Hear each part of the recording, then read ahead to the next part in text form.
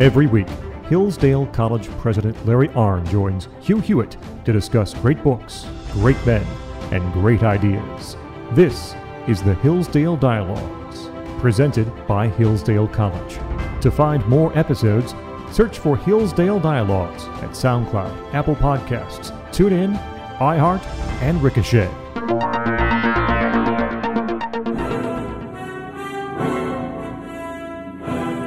Morning, glory, America. Bonjour, hi, Canada. It's Hugh Hewitt with the Hillsdale Dialogue. Dr. Larry Arnn is my guest, president of Hillsdale College. All things Hillsdale available at hillsdale.edu. We are deep into our project on the writings of Winston Churchill, and I was corrected this week, Dr. Arnn, by our great and good friends in common, George Kimball, who wrote to me and said, you keep misstating something, Hugh. You keep saying Winston Churchill won the Nobel Prize for Literature for the history of the English-speaking people. He won the Nobel Prize of Literature for his body of work. And I said, oh my gosh, I'm wrong. I'm often wrong. Never in doubt, frequently wrong, never in doubt. Is George Kimball right, Dr. Arnn? Well, he won it 4 years before the history of the English-speaking people was published. So I'd say you're probably wrong. I'm probably wrong. I hate being wrong, but I always admit to it. Frequently, never in doubt, frequently wrong. That is my theory. Why do you think so many people like this? We're on book 10 of the history of the English-speaking people, and it begins with the victory piece and Canning and the Duke, and we're going to talk about the Duke of Wellington, which I'm waiting for. Why do so many people like this? I'm tempted to make it longer, but we can't. We got too much to do. Well, a lot of reasons. Churchill was a very good writer, and so his works are engaging.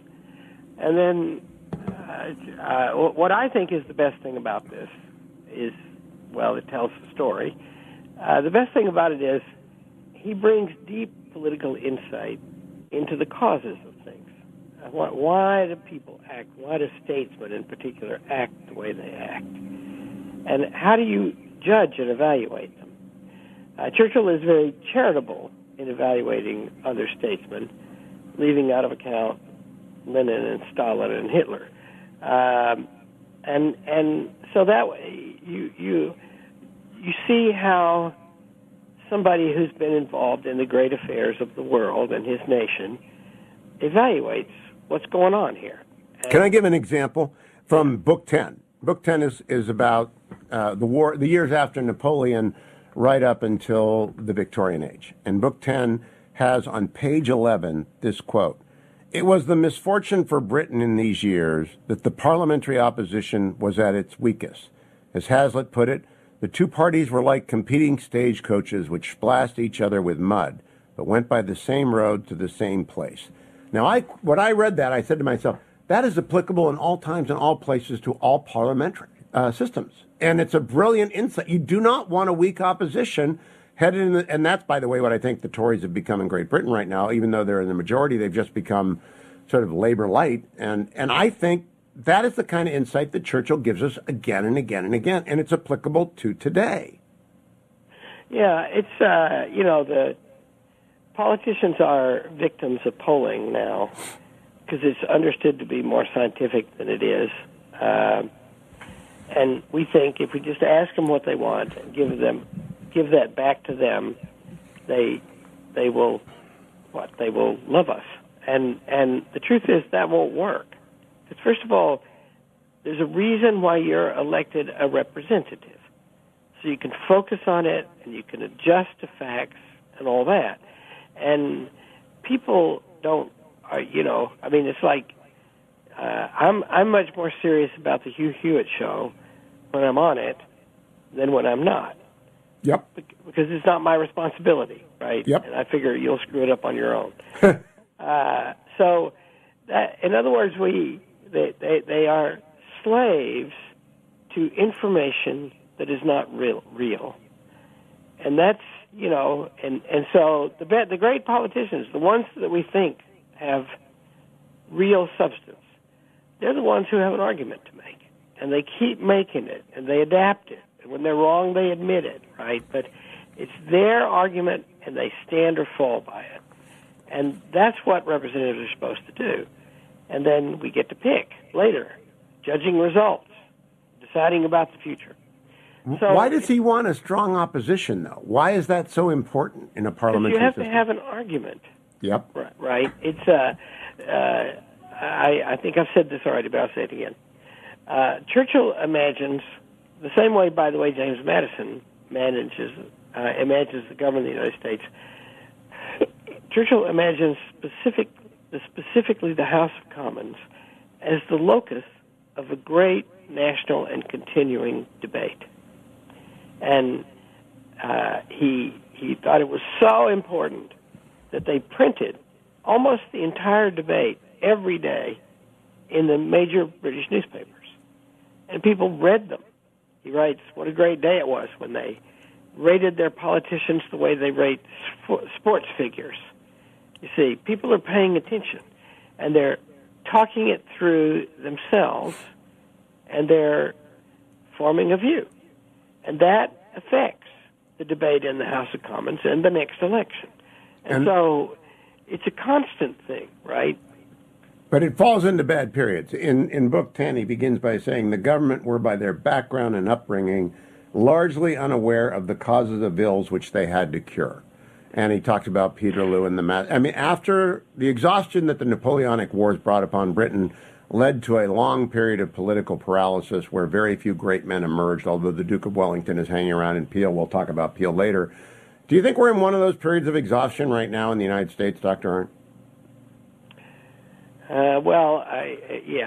Or potential collapse, I think. We're not up to the level of events these days. What's really going on is eroding power of ordinary people over the political system, relative decline of the authority of the United States, uncertainty how to prosecute all that. And so we're not in a good period of American politics. You know, I am hopeful about one thing. I'm very hopeful that the arrival of Kevin McCarthy as the Speaker will bring into the House of Representatives a guy with a gavel who comes from the great Central Valley of California where it is never easy. It is never easy. And he comes out of a hard-scrabble background. The guy opened to Delhi. You know Leader McCarthy, soon-to-be Speaker McCarthy. Well, do you think he'll bring the caucus back into touch with real people and real issues? I hope so. And you know, I figured out a long time ago about him. I like him. He really likes to win elections. Yes. And that's a novel thing for a politician. It actually is, sort of, you know. The Republican Party has been divided before Donald Trump and has been divided by Donald Trump. And so the powers that be in Washington partly rejected him and wouldn't campaign with him. And so they never got entirely behind him, whether they should or not. But McCarthy, and, you know, he didn't get entirely behind Trump either, but he, you know, I kept saying to people in Washington, I kept saying, have you seen the audiences he draws? Yep. Isn't that relevant somehow to this? You know, well, keeping the grand old party together is a difficult thing, and it requires. You remember Richard Reed and the Fantastic Four, the Stretcho guy. You got to stretch hard to cover the entire Republican Party. It's just tough to do. But when you're not in touch with your base, and that's what Churchill was writing about here, is an opposition that just they're the same people talking about the same things to each other, and I think maybe Washington, D.C. exacerbates that.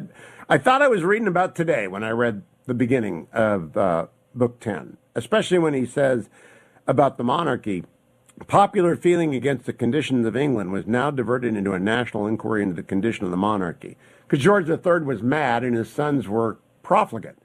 And the whole thing just kind of went into a dismal, they beat Napoleon and they promptly, it's like us beating the Soviet Union and promptly losing our way, Dr. Arndt. Yeah.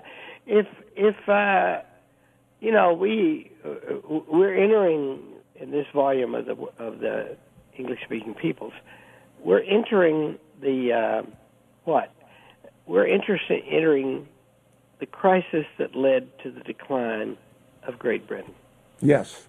Which Churchill predicted, presided over, and kept up the fight amidst and after.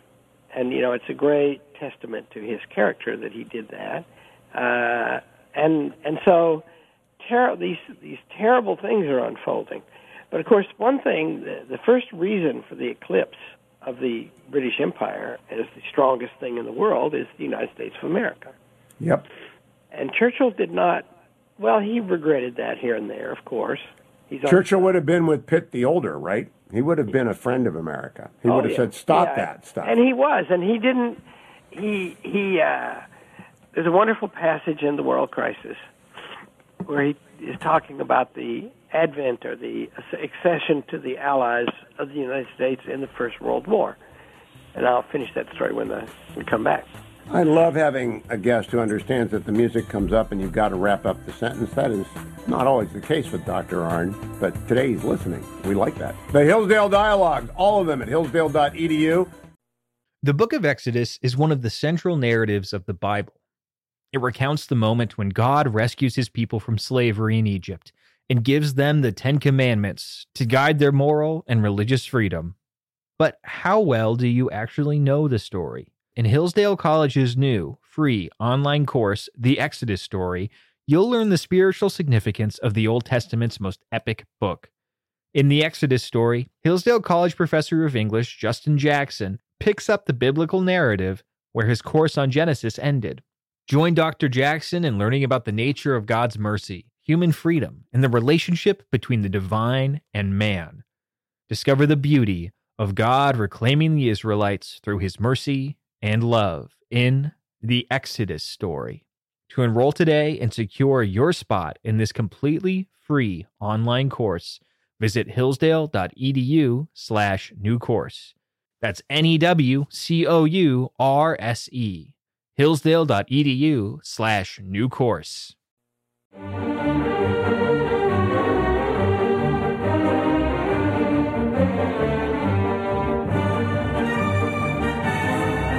I don't know how we're going to do Catholic emancipation, the repeal of the Corn Laws, and the split of the Tory Party in 5 minutes, but we're going to try. What were you saying about Churchill's appreciation of America, Dr. Arnn? When the United States saved the world in the First World War and the Second World War, and when Russia was defeated and became a Bolshevik, and the Germans transferred the Eastern armies to the West, what made up the gap was the American army. And Churchill says that foolish people, he writes in paraphrase, they argued that the United States didn't have the experience of war and they wouldn't fight. But I had read of Gettysburg. It's in this volume, where he writes about that. And he said, I knew that America was a great pot, slow to boil, but irresistible force when it did. And see, he was good at adding up the assets and liabilities of the world and figure out how they net in the great world wars. He was in two of them. Do you think he would have been with Robert Peel for the repeal of the Corn Laws, or with Disraeli against them? Oh, yeah. His father, at the tail end of that great movement, his father was a leading figure in favor of all that. And, of free trade. Free trade. And we'll have to talk about that, because that issue works in a different way in Britain than it does here. But, yeah, he was everybody gets involved. Everybody gets a chance. And you can't, the way the Corn Laws, you want to talk about that now? Yeah, let's start, and we'll carry it on. So the Corn It's complicated. Laws, corn means grain, cereal grains. That's the British, they talk funny. And so the Corn Laws are taxes on the imports of cereal grains. It's the basic food staple. And it just so happened that British society, wealth was in the land, the farmers were the rich ones, and the farmers were the lords. And so if you have taxes on imports of food, it's a transfer of wealth from people who eat food, which is everybody, to people who produce food, which are the farmers and the lords. Yeah, the aristocracy, right? And so that became and the reason what made it possible was that the vote was skewed toward the landed, right? There were rotten boroughs and there were and the authority of the House of Lords, and so there wasn't popular control of the legislature, and that comes to sight. That becomes a hot issue because there's a recession and a food crisis, and food costs a fortune, and people are sick of it.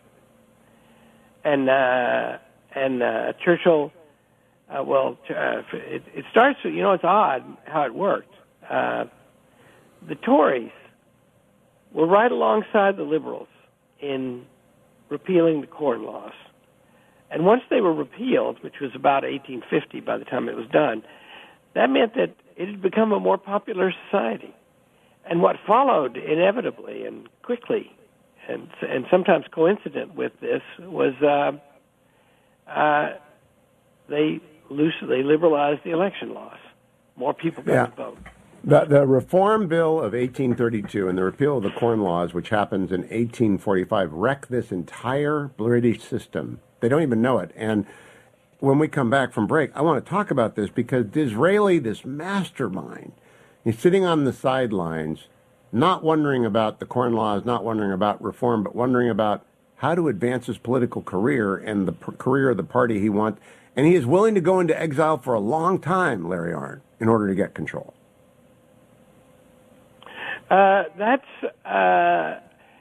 See that, and just think what an amazing act that is, because the aristocracy was lined up more with the Conservative Party. Yes, and they're the ones who are going to get gouged by this, and so that was an amazing thing. And Disraeli, by the way, who is on the surface a very cynical sort of person, right? Elusive, ironic. And he just did this great heartfelt thing alongside Gladstone. And Gladstone and Disraeli fought for 30 years, and they hated each other. We're going to talk about them because that is the greatest political rivalry ever. Andrew Roberts was going to write a book about Disraeli, and they put it aside, and it made me sad. I hope he gets back to it. I'll be right back with Dr. Larry Arnn. Don't go anywhere, America.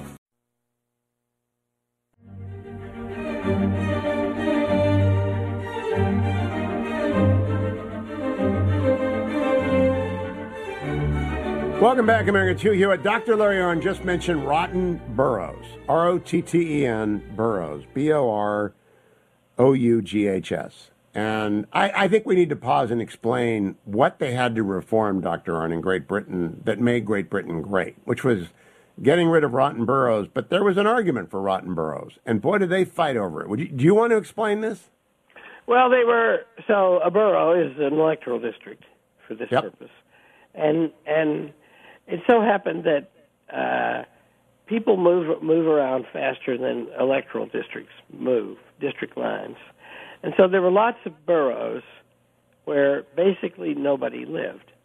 And everybody who did live in those boroughs tended to be an employee, effectively a ward, of the local gentry, of the landlord, of the duke or the earl or the viscount. Randolph Churchill, who was a Tory Democrat, he always called himself, as did his son Winston, his first seat was, not Westrom, that's where Chartwell is. It was Woodstock, the place where Blenheim Palace is. Oh. And his first seat was that. And that meant he was effectively appointed by his father, the Duke, to be the MP for that seat. That is sort of a modern expression, or a more modern expression of the way that that Burke got in. He got picked by someone. Now, you're a smart guy. You go to Parliament. Yeah, that's it. And see, now, Lord Randolph Churchill, Churchill's father, he eventually moved up and got elected in Birmingham, big urban constituency. But he started out, he got his start being the son of the Duke. And there was a lot of that, right? And that meant that there could be a great national wave of sentiment sweep the electorate, and it might not change the majority in the House of Commons because of things like that. And, there's a great line here about, quote, Churchill says, "The strange habit of English electors of voting against the governments which gave them the franchise now made itself felt. So the party that would reform and expand the franchise would get voted out almost that's right. Inevitably. That's right. Isn't that odd? Yeah, and I think Disraeli knew that and eventually benefited from it. But talk about strong opposition. When Disraeli and Gladstone went at it with each other, that was, Gladstone is a very interesting man. He's, one of the greatest parliamentarians ever. Today, what we remember about him is too much involvement with slavery because he inherited some slaves in the West Indies and didn't let them go. But he was a big figure. He was eloquent. He was a man of the people. Disraeli very much not that. And I look forward to Andrew's book about Disraeli, too. That'll be a great book. Yeah, Gladstone is prime minister, and we're getting ahead of ourselves. We'll come back to this in 2 weeks. Gladstone gets the prime ministership in 1868. Disraeli gets it in 1874. We're still way before that. We're with Palmerston in the Crimean War, and I have to bring up Palmerston. I've always loved reading books about him. And I wonder what your opinion of this Palmy, as he was called, who was a British first, always and everywhere kind of guy. And what do you think of Palmerston? Well, he's, the third great figure in British foreign policy. And this is, you have to understand British foreign policy, because he and first Castlereagh and then Canning and then Palmerston, they carried that off, right? And what was it like?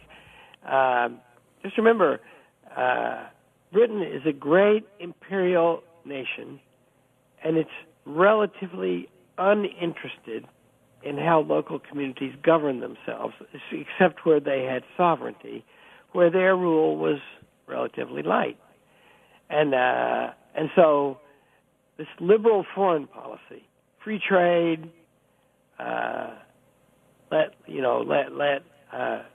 Palmerston set his face against a coalition of monarchies in Europe that bound together to perpetuate monarchy around the world.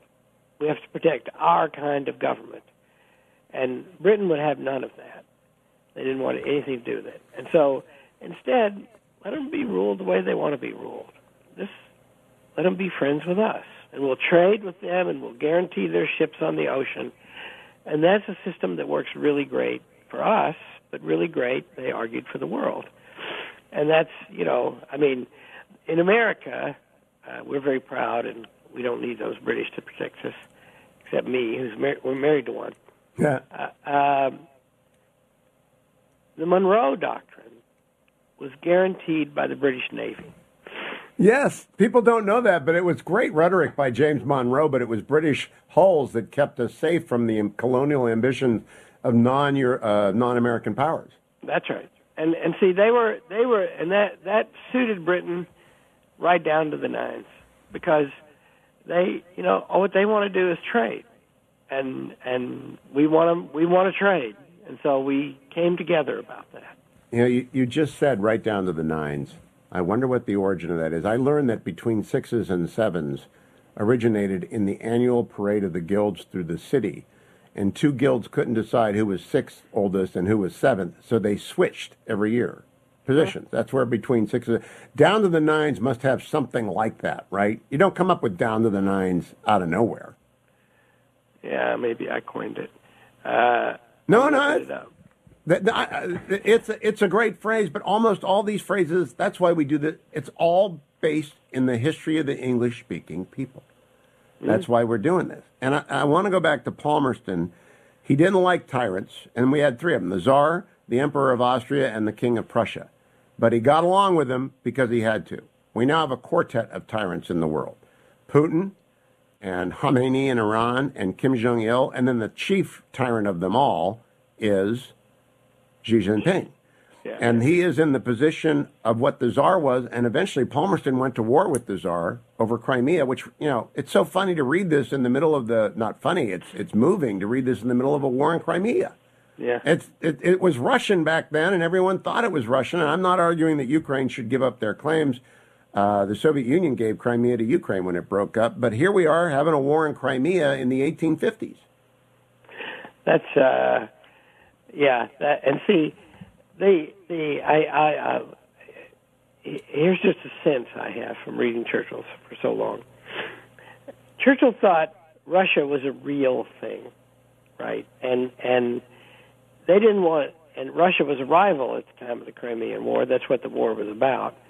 And Russia is a vast place without good warm water parts.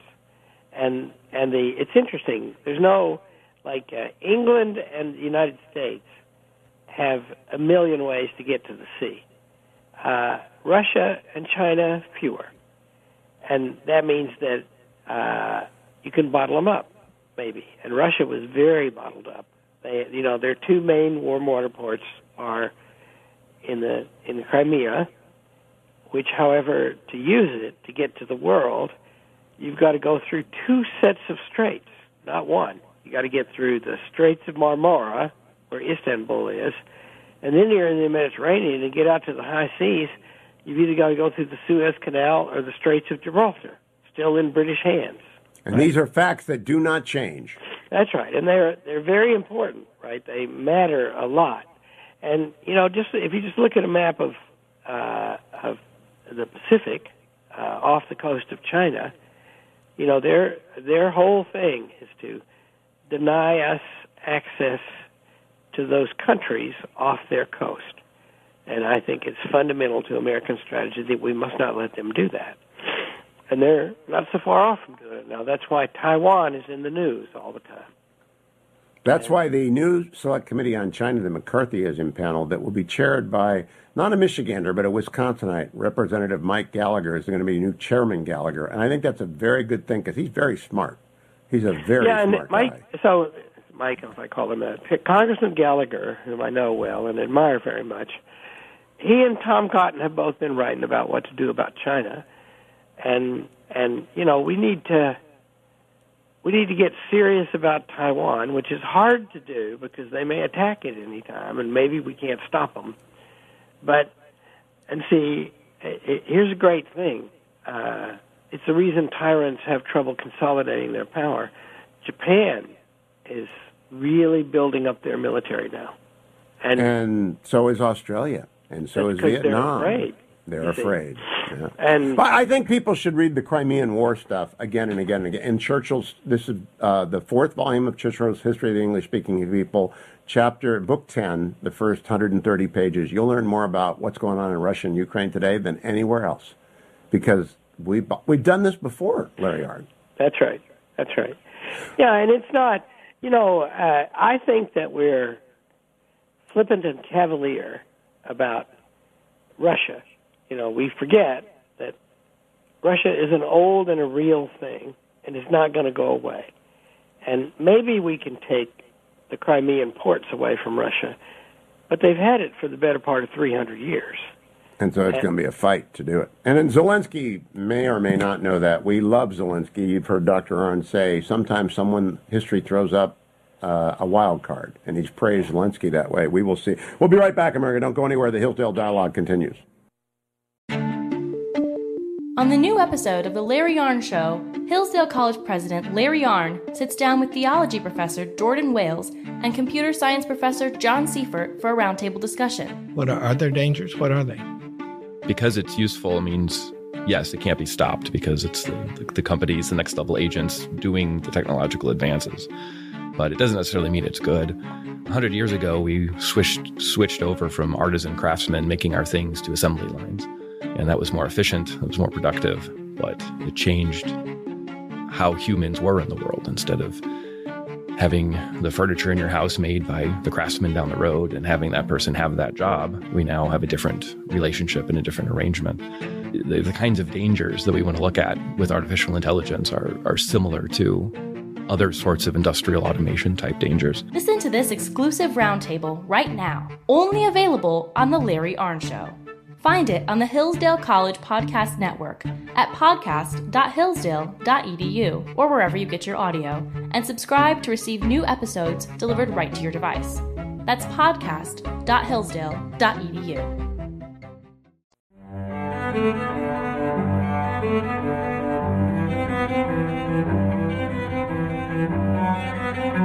Welcome back to the last segment of this week's Hillsdale Dialogue on Book 10 of the History of the English-Speaking People. 4 volumes, 12 books, and we're on Book 10. Dr. Arnn, this is about the migration of the peoples. Canada, South Africa, Australia, and New Zealand. Churchill does it in 32 pages. It's amazing. Yeah. Well, if you just think, you can look at old accounts of how people moved around in Europe. There's an Indo-European language, right? And what that means is there's a crescent that starts in Western Europe and weaves around, heads north and circles around and ends up in India.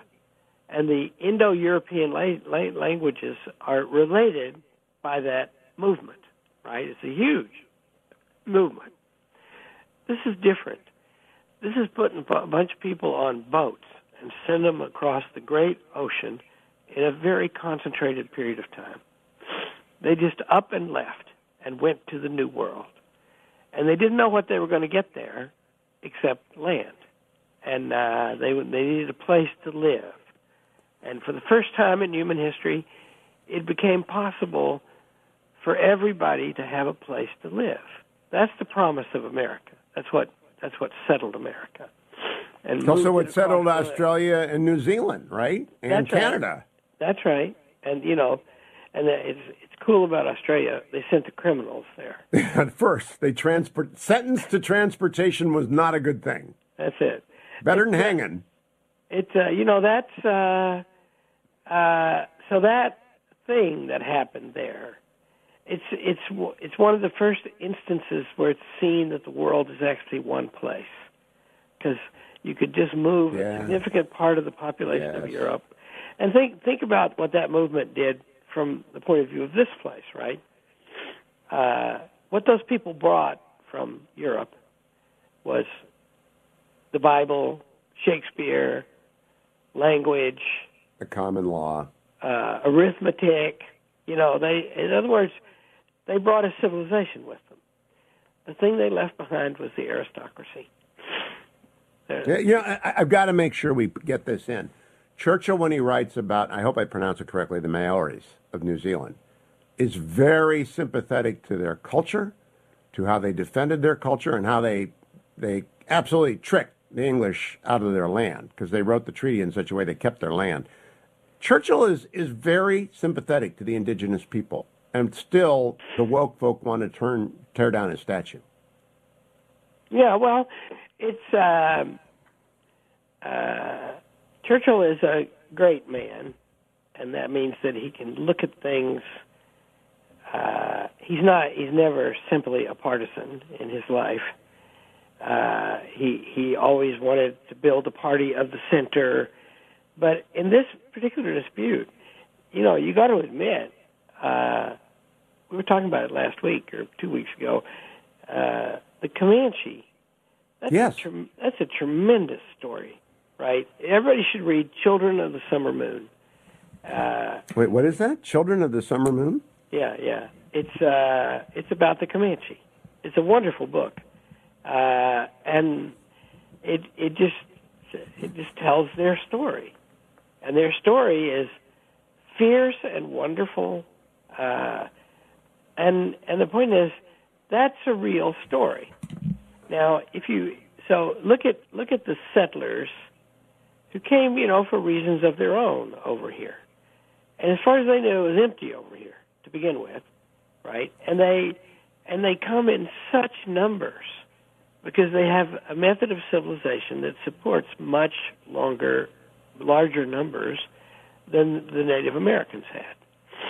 It's just the economy was different, the way they organized things. And so there's going to be a lot more of them. And that means that a great tragedy was coming across the Atlantic, unbeknownst to both parties, the ones already here and the ones arriving. And so they spent about 150 years, no, more than that. They spent close to 250 years trying to figure out what to do about that. And they never did figure it out very well, right? Because you can, if you want to pine for the civilization of the Comanche, I do, but you can't get it back. It won't work anymore, right? It's not, because any people, to be a people, they have to be able to defend themselves. And how are you going to defend yourself with arrow tips chipped out of stone? It is called the Empire of the Summer Moon. Oh, is that what it's called? Yeah, I went and looked it up because now I'm going to listen to it because you like it so much and you're not easily impressed. It's just awesome. I'll just tell you a little accident from it because, this is what history is like. It's full of these accidents. There's these two sisters, Parker, from Texas, and they're captured by the Comanche. And one of them gets her face burned off and returned to the settlement, which leads, not oddly enough, to a genocide order by the state of Texas against kill every one of them. We're going to come back to this next week because I want to hear the whole story. So we'll invade the Civil War part of Churchill next week as the history of the English-speaking people continues to unfold. Don't miss that, America. Thanks for listening to the Hillsdale Dialogues presented by Hillsdale College. For more episodes, search for Hillsdale Dialogues at SoundCloud, Apple Podcasts, TuneIn, iHeart, or Ricochet. For more information about Hillsdale College, head to hillsdale.edu.